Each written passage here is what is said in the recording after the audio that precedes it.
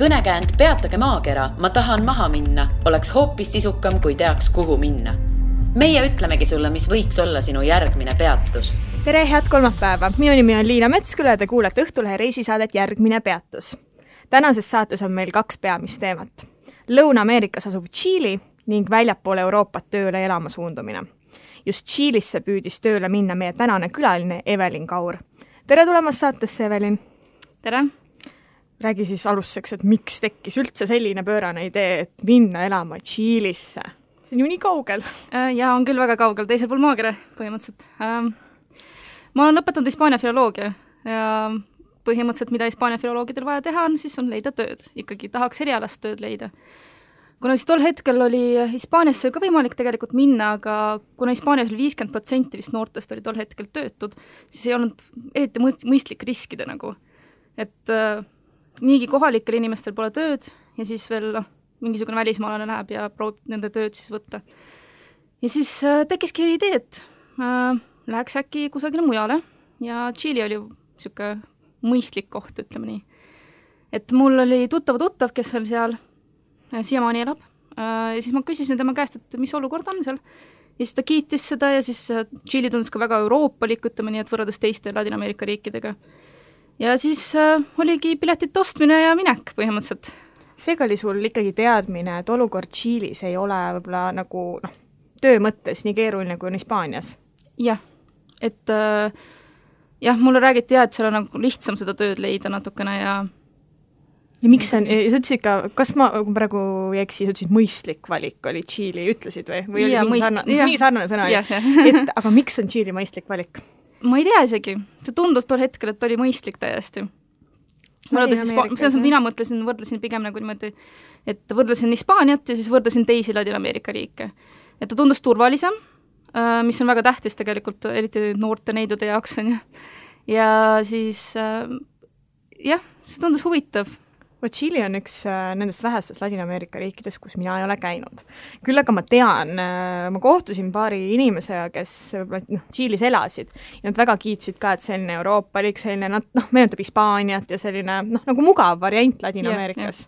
Sa nõustud sellega? Jah, ma olen täiesti nõus, et kui ma läksin sinna, siis ütleme ausalt, aga ma ei näinud eriti suurt vahet, kas ma oleksin Hispaanias olnud või ma oleksin teisel pool maakera Tšiilis. Et arhitektuuri poolest ja inimeste poolest ja isegi keel tegelikult oli nagu, meie teame, et hispaania keel on väga erinev igastes riikides, et häälduse poolest ja sõnavara poolest, siis Tšiilis räägiti niisugust hispaania keelt, mis oli väga lihtsasti mõistetav ja väga sarnane sellega, mis räägitakse Hispaanias. Nii et ei olnud raske sinna minna, see valik ei olnud raske? Ei. Kui palju oli raha vaja, et sellist asja? Sa hakkad praegu kohe naerma, aga sa võisid ju oodata, et ma võtan raha teema üles. Et mis need rahasummad pidid olema, et üldse sellist asja nagu alustada, sellepärast ikkagi piletid ja esialguse elamine ja kõik, et sul ei ole seda tööd ju seal kohe olemas. Jah. Piletid olid seal 1000 euro ringis ja edasi-tagasi pileti ostmine oli märgatavalt odavam kui ühe otsa pileti ostmine. Seega ma ostsin kohe juba edasi-tagasi igaks juks ära. Hostelit, ma alguses pidin hostelis olema siis. Hostelid on enam-vähem samasugused hinnad nagu meil siin. 10 euro ringis võib leida.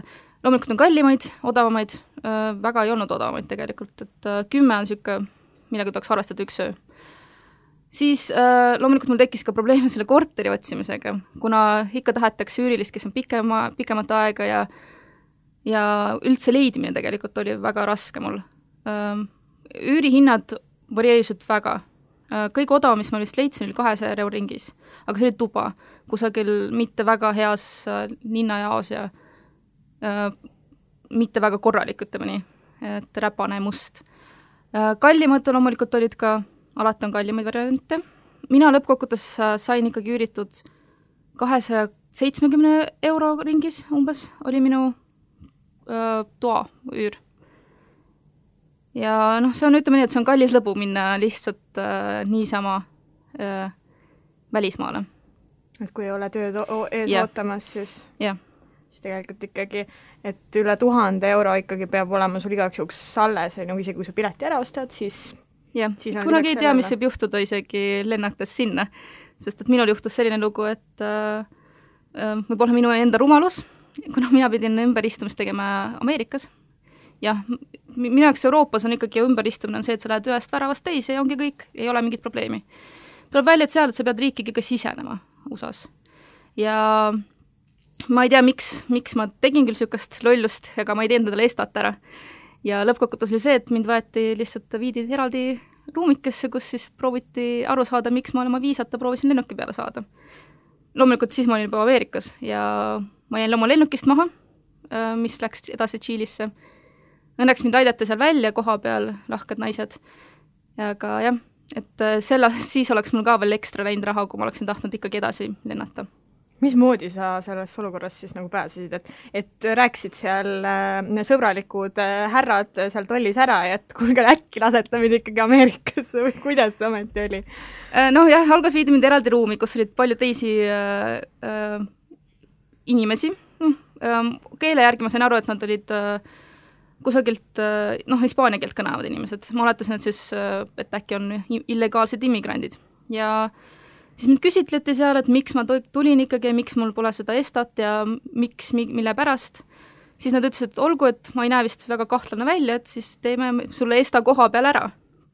Et siis täitsin neid esta paberid ära ja siis oli ka kõik korras ja siis öeldi, et mine nüüd välja siit. Ja siis ma olingi lennujaamas täiesti üksi. Seal oli üks naine, kes töötas ühe lennufirma jaoks, kellega ma lendasin edasi, siis tema aitas mind viia. Kuna see oli öösel tegelikult, see oli kell 12 isegi või 1 öösel ja kõik oli kinni juba. Ja ma pidin piletid ostma tegelikult, uue pileti ostma põhimõtteliselt lennuki peale. Ma ei saanud välja vahetada seda. Ja siis naine aitas mind ja ma sain kuidagi hakkama, et ta tegi niimoodi, et ma ei pidanud maksma midagi rohkem juurde. Lihtsalt järgmine päev läksin uuesti lennu peale ja lendasingi Tšiilisse. No nii jõudsid Santiagosse ja mis sai? Astusid lennujaamast välja, vaatad ringi, olengi Tšiilis, mis edasi saab? No siis ma läksin hostelisse, aga kuidas ma saalt lennujaamast hostelisse saan, oli ka väga raske aru saada, sest seal oli hästi palju erinevaid busse ja muid transportvahendeid, neid taksosi, ja polnud aru saadav, kus, mis, mille pärast. Et silte nagu piisavalt ei olnud, aga kuidagi sain bussi peale, küsisin abi, jõudsin hostelisse ja siis hakkasin mõtlema, et nüüd peaks ikka korteri üles leidma endale.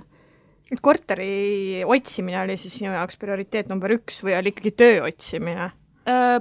Pigem isegi korteri otsimine. Miks niimoodi? Mina arvaks, et vastupidi on. Sest et peab kusagil elama, sest et esiteks, kui ma oleksin tahtnud isegi tööd saada, siis neil on vaja püsivat aadressi selle jaoks, et viisa jaoks. Tööviisat on vaja ikkagi teha.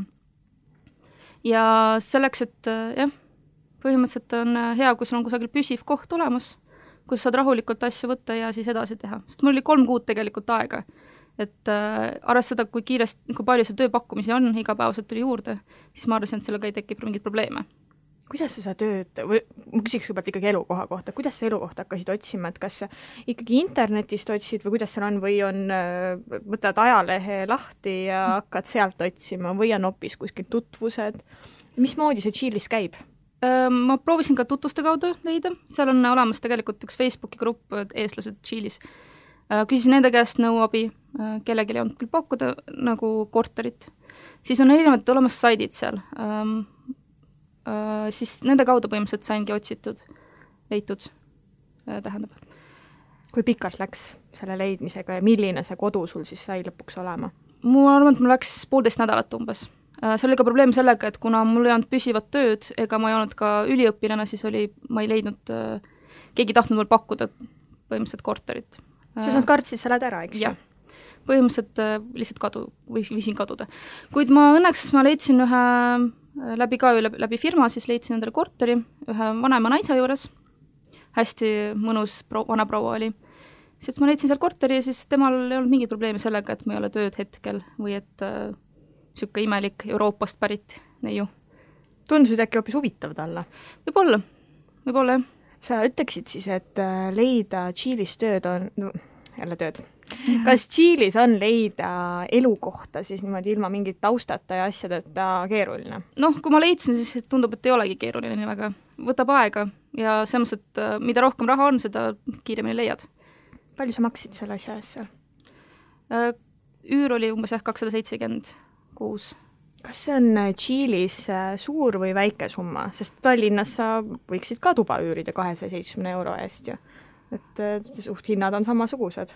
Nojah, selles mõttes, et tegelikult minu arust on see päris kallis, sest et ma olen ka elanud Barcelonas, sealt ma sain märgatavalt odavamalt. Kui palju näiteks Barcelonas siis maksis? Barcelonas oli vist 200 euro ringis tuba. Et mina sain päris odavalt tegelikult selle toa. Loomulikult on kallimad ka Barcelonas olemas. Aga tegelikult on ikkagi Tšiili ju üks kallimaid riike Ladina-Ameerikas, kui mitte see kõige kallim. Ja ma ütleks ka, et see on isegi Euroopa standardite järgi, see on päris kallis riik. Sest et kui vaadata tegelikult palkasid, mis pakuti töökuulutustel, siis ma oleksin saanud arvutasin välja, et ma oleksin saanud oma toa üüri makstud ja siis umbes poole kuu jagu metroopileteid. Ehk siis muu jaoks poleks millegi jaoks poleks üldse raha jätkunud, et ma ei tea, kuidas oleks toitunud ega nagu muid asju teinud. Aga räägimegi siis sellest põhiasjast, sellest tööst. Mis tööd sa seal otsisid, et mis tööd sa läksid sinna Tšiilisse tegema? Ma otsisin ikkagi oma tugevate külgede järgi. Ma arvan, et minu tugevad küljed on tõenäoliselt mu keelte oskus, ma oskan 4 keelt põhimõtteliselt. Ja siis ma otsisin eelkõige näiteks, eesti keelega loomulikult pole midagi seal teha, aga vene keelega. Et vaatasin selle järgi, kas vene keelt on vaja või inglise keelt, sest et ikkagi suurtes riikides on inglise keele oskustega nii nagu nad on, et ei räägita nii palju. Ja ma otsisin eelkõige administratiivset tööd. Et näiteks sekretär või siis hotellis kusagil olla, receptionis. Aga tundus, et see oli keeruline ülesanne sulle? Jaa, ikkagi ma arvan, et ma sain ka tegelikult ühele tööintervjuule seal koha peal olles. Ma sain keeltekooli. Keeltekool tundub täiesti hea koht, kust alustada, sest et keeled on olemas. Ja esimene asi, mis mul sisse tuli, küsiti kust mu kohast, siis ma teada sain sellest tööpakkumisest ja siis küsiti, kas mul on tööviisa olemas. See on põhiline asi, mis on vaja tähtis on. Siis ma ütlesin, et mul ei ole tööviisat, sest et mul on vaja töökohta selleks, et saada tööviisat. Et Tšiilis on vaja sul, et oleks juba tööandja poolt olemas kinnitus sellele, et sul on olemas töö ja siis sa saad alles tööviisa taotleda. Aga mul ei olnud tol hetkel, sest et ilmselgelt tuli täiesti puhta lehena sinna. Ja nad ütlesid, et nad ei anna mulle tööd, kuna mul ei ole tööviisat. Ja jah, aga Tšiilis on ka veel niisugune seadus, et kui sul on, sa vallandad oma töötaja, siis sa pead talle tagasi pileti ostma. Ja Eestisse vist väga, väga paljud ei tahaks osta seda piletit. Tegelikkuses on see ikkagi selline surnud ring, et kui nad ei anna sulle tööd, sest sul ei ole tööviisat ja samas nad ei anna sulle tööviisat, sest sul ei ole tööd. Ja. Aga kuidas sellises surnud ringis pääseda? Mis see võimalus on? Mingi võimalus ometi peab ju kuskil olema. Jah, ma arvan, et see on võib-olla see, et kui sul on väga spetsiifilised oskused või olemas haridus, millega sa saad põhimõtteliselt tööd. Et kuna Hispaania filoloogi haridus on niisugune üldine suhteliselt, et põhimõtteliselt keelteoskus tegelikult, siis sellega nagu väga palju midagi ei saa teha. Sa ütlesid, et sa käisid ka, sa käisid ainult ühel tööintervjuul, aga kindlasti kandideerisid sa kui paljudesse kohtadesse sa kandideerisid?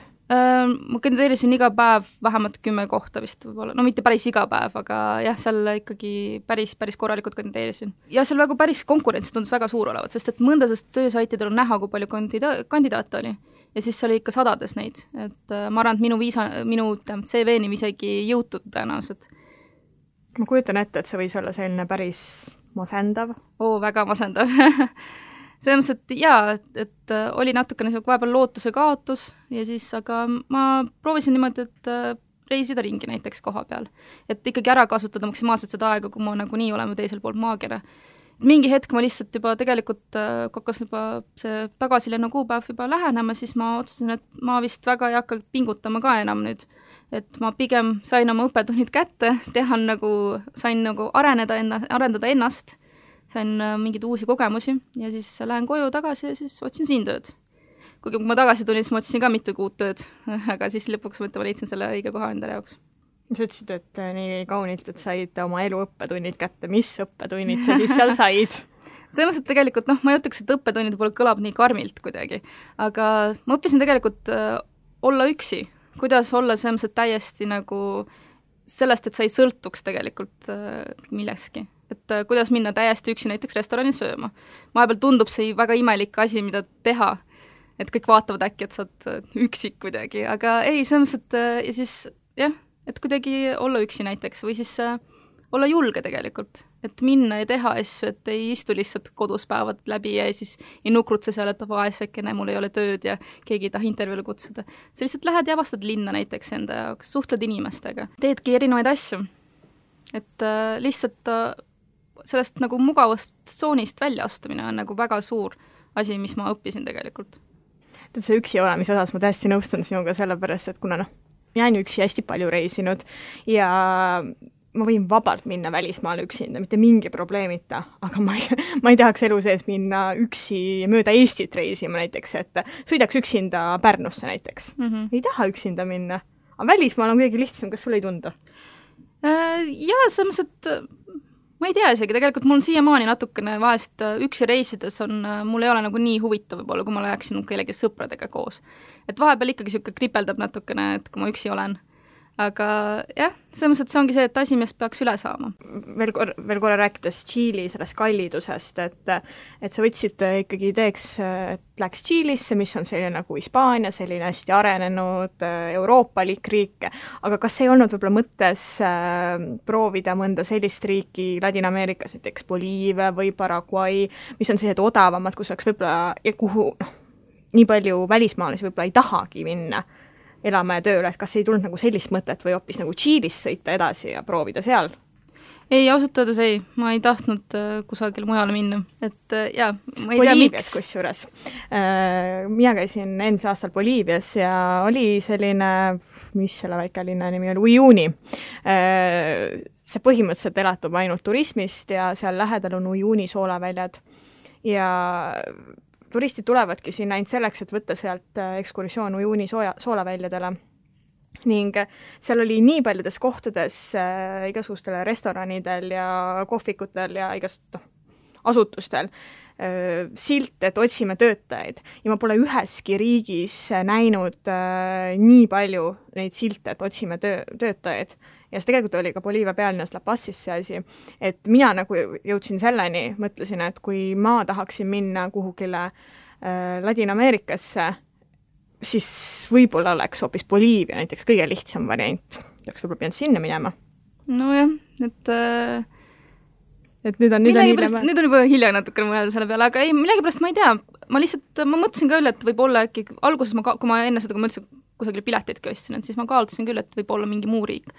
Aga millegipärast nagu, lihtsalt ei tahtnud teiste riikides. Süda tahtis nagu ühte kohta minna. Et oligi siuke. Ja teine lugu, mis mulle tuleb praegu kohe meelde selle elama minekuga, taust on siis see, et ma ise mõlgutasin kunagi mõtteid minna Brasiiliasse ja jääda sinna võib-olla tööle. Aga seal oli täpselt seesama probleem nagu sinul Tšiiliga, mina olin 2 kuud seal siis vabatahtlik lihtsalt. Et selleks, et saada tööd, peab olema tööviisa. Selleks, et saada tööviisat, peab olema töö, ehk siis taaskord surnud ring. Ja pärast Brasiilias minekut ma Argentiinas sain tuttavaks ühe argentiinlasega, kes oli ka Brasiilias elanud. Ja tead, mida tema mulle soovitas või? Ma praegu ei saa 100% öelda, et see täiesti tõsi oli või võib-olla oli seal mingid nüansid, aga ta ütles, et kui sa võtad Uruguay kodakondsuse, et Uruguay väidetavalt annab kõigile kodakondsuse, nad mingil põhjusel tahavad inimesi sinna. Ja Uruguay on tegelikult üsna selline jõukas riik, et ta on suht samal tasemel nagu need Argentiina ja Tšiili ja et kui sa võtad selle Uruguay kodakondsuse, siis sul on võib-olla kunagi lihtsam saada Brasiilia viisat. Aga ma ei hakka Uruguay kodakondsust võtma. Oleks läinud natukene võib-olla halvasti. Kas oleksid selliseks asjaks valmis? Ei. Teist kodakondsust võtta? Ei. Aga kui sa nüüd vaatad sellele ajale tagasi, mis sul seal Tšiilis oli, et kas sa teeksid praegu midagi teistmoodi? Et mis sa, ma ei tea, võib-olla otsiksid teistmoodi tööd või suhtuksid nendesse tööandjatesse teistmoodi või käituksid teistmoodi või mis see võiks selline asi olla? Mul vahepeal tegelikult oli niimoodi, kui ma seal kohapeal olin, siis ma mõtlesin, et äkki ma poleks pidanud üldse tulema sinna. Tegelikult mõnes mõttes. Et aga kui ma oleksin seal kohapeal olnud, ma oleks pidanud ikkagi rohkem võib-olla vaeva nägema. Aga mul on tunne, et ma siiski tahtsin kusagil hingesügavuses tagasi tulla Eestisse, mingil imekombel, jah. Tavaliselt kõik tahavad välismaale minna ja siis sinna jääda, aga ma oleks pidanud võib-olla rohkem vaeva nägema ja rohkem tööd otsima ja reaalselt. Ja... No, aga kui sa ka saadad 10 CV päevas, et kas saab rohkem vaeva, saadad 15, äkki siis näkkab või? Tegelikult ma arvan, et oleksin isegi käia koha peal. See on ka üks soovitusi, kus oli, et lihtsalt minna koha peale kusagile hotellidesse ja siis rääkida, et kas te otsite kedagi ja tegelikult üks asi, mis oleks võinud täiesti teha, oli see, et mitte jääda Santiagosse. Et ma olin Santiagos. Oleks pidanud reisima tegelikult sinna turismipiirkondadesse, näiteks Atacamasse, siis kõrbasse. Seal on jah väike linnake, kus on hästi palju turiste ja sinna oleks võinud tegelikult kohe suunduda, et poleks pidanud jääma nagu siis suurlinna. Sest et jah, Atacamas oli küll niimoodi, et kas sa rääkisid praegu, et palju silte, et umbes otsitakse töötajaid? Sellepärast, et Uyuni ja Atacama on tegelikult üksteisele lähedal, et Uyuni soolaväljadelt võetakse tihtipeale 3-päevane ekskursioon, mis jõuab Atacamasse välja, nii et see on tegelikult täitsa seotud oma vahel. Vot ongi, et kui oleksin sinna kohe suundud, siis oleks võib-olla paremini vedanud. Aga ma ei talu väga kuumust, et siis oleks natukene mul vilets olnud seal olla. Aga jah, et tegelikult oleks pidanud võib-olla tõesti, et natuke rohkem ringi rännata, just mitte jääda oma Santiagosse kinni. Aga miks sa olid Santiagos kinni? Kas sa tol hetkel said aru, et sa oled seal kinni või sa nüüd lihtsalt mõtled, et nii on? Ei, tol hetkel minu eest tundus see suur linn ja palju võimalusi, et aga siukseid nagu mina olen siis hästi palju tõenäoliselt, kes arvad, et see on suur linn ja palju võimalusi. Ja ma kuidagi ei mõelnud selle pealt, ma kinni oleksin seal olnud, sest see oli minu teadus, see valik, et ma valisin selle põhimõtteliselt selle tee. Et see olnud niimoodi, et ma teadsin, et on olemas võimalik kusagil mujale näiteks minna linnadesse, aga ma just valisin Santiago. Milline on Santiago? Räägi meile siis Tšiili pealinnast Santiagost. Mis selles nii ägedat oli? Ta on tegelikult päris mitmekesine mõnes mõttes, et kui kõndida erinevates linnaosades, siis on nagu näha seda erinevast.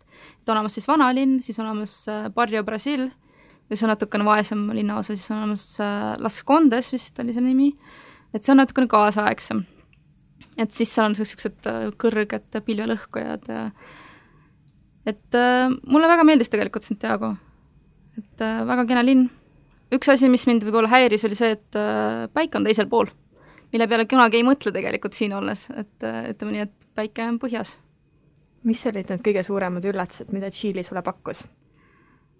See päikse asi tegelikult mind väga üllatas, sest et kaartide peal näiteks orienteeruda ennast, ma ei kunagi teadvustanud, et ma kergelt arvestan päiksega ka, et kuhu poole minna. Mis huvitav asi, mis ma teada sain näiteks, on see, et tuletõrjujad Tšiilis on kõik vabatahtlikud, täiesti nad ise palka selle eest. Huvitav fakt. Jah. Kui ma ei eksi, siis sa elasid üle mingi pisikese maavärina. Jaa, see oli vist 5 palli Richteri skaala järgi. Et jah, ma olin siis, see oli õhtul, ma olin kodus, elasin päris kõrgel korrusel, ma ei mäleta täpselt, kas oli 7 või 8 ja oli täiesti tunda sükest maavärinat. Ma alguses ei saanud aru tegelikult sellest, et mis toimub täiesti, sest et esimest korda elust kogeda sükket maavärin. Siis pärast tuli välja, et see on täitsa tavaline asi, et mitte keegi isegi ei pilguta silmi selle peale. Ja maavärinate puhul on üldse see, et Tšiilis, et me ei kareta nii väga maavärinaid või tsunamisi, mis selle tagajärjel tulevad. Et siis rannikupiirkonnad on ohustatud rohkem kui mitte rannikupiirkonnad. Oled sa pärast nüüd seda katsetust Tšiilis käia mõelnud veel, et võiks äkki kolida välismaale või sa nüüd mõistad, et see on tegelikult hästi keeruline ülesanne, mida teha? Ei, tegelikult kui ma tagasi tulin, siis ma mõtlesin ikka uuesti, et läheks kusagil välismaale. Imekombal, jah, aga Euroopasse. Aga siis ma ei teagi. Lihtsalt kaardid langesid niimoodi, et ma leidsin siin töökoha, mis mulle väga meeldib, kus ma näen väga palju arenemisruumi. Ja ma otsustasin, et ma praegu hetkel ei taha kusagile liikuda. Mida sa soovitaksid nendele, kes võib-olla mõtisklevad selle peale, et läheks ka välismaale elama, et mingid asju juba tõid välja, et mida sa teeksid teistmoodi, aga anna siis mõned sellised nagu kokkuvõtvalt mingisugused soovitused, et tehke täpselt niimoodi, et siis äkki õnnestub. No esialgu tuleb seda teha enda pärast. Kui keegi teine käib pinda, või siis arvad, et see on nagu sellepärast, et see on nii äge või tore. Seda ei tasu teha niimoodi. See tuleb see, et enda jaoks lahti mõtestada, miks sa tahad seda teha. Kui sa tõesti tahad seda, siis mine tee. Selles mõttes, et mul oli see kartus kogu aeg, et kui ma tulen tagasi ja ma olen põhimõtteliselt läbi kukkunud, ma ei saanud seda eesmärki, mida ma tahtsin. See ei ole tegelikult mitte midagi, selles mõttes, et ma sain oma kogemused. See on kogemus see, et ma ei leidnud tööd, see on ka kogemus. See aitas mul lahti mõtestada, mida ma tahan edasi teha tegelikult. Et mis on need õiged asjad, mis on valed asjad, kuidas teha teistmoodi. Me kogu aeg õpime mingitest asjadest, et Tšiili oligi minu jaoks nagu õppimise moment. Ja tasub seda enda pärast teha, et mitte kellegi teise pärast. Sa ei kahetse seda? Ei, selles mõttes, et on mingid hetked, mõtlen, 3 kuud niisama kulutasin ära, aga ma sain huvitavaid asju teha ja nägin muud maailma. Ja see on alati see, et kui ütled inimestele, et ma elasin Tšiilis, siis nende reaktsioon on väga huvitav vaadata, kuidas nad reageerivad selle peale. See ka tasub ära. Reisimine teeb sinust jutustaja, öeldakse. Aitäh, Evelin, et tulid saatesse. Järgmine peatus on eetris juba tuleval kolmapäeval. Kuula meid igal kolmapäeval Õhtulehest, SoundCloudist või iTunesist ja ära unusta meie podcasti tellida.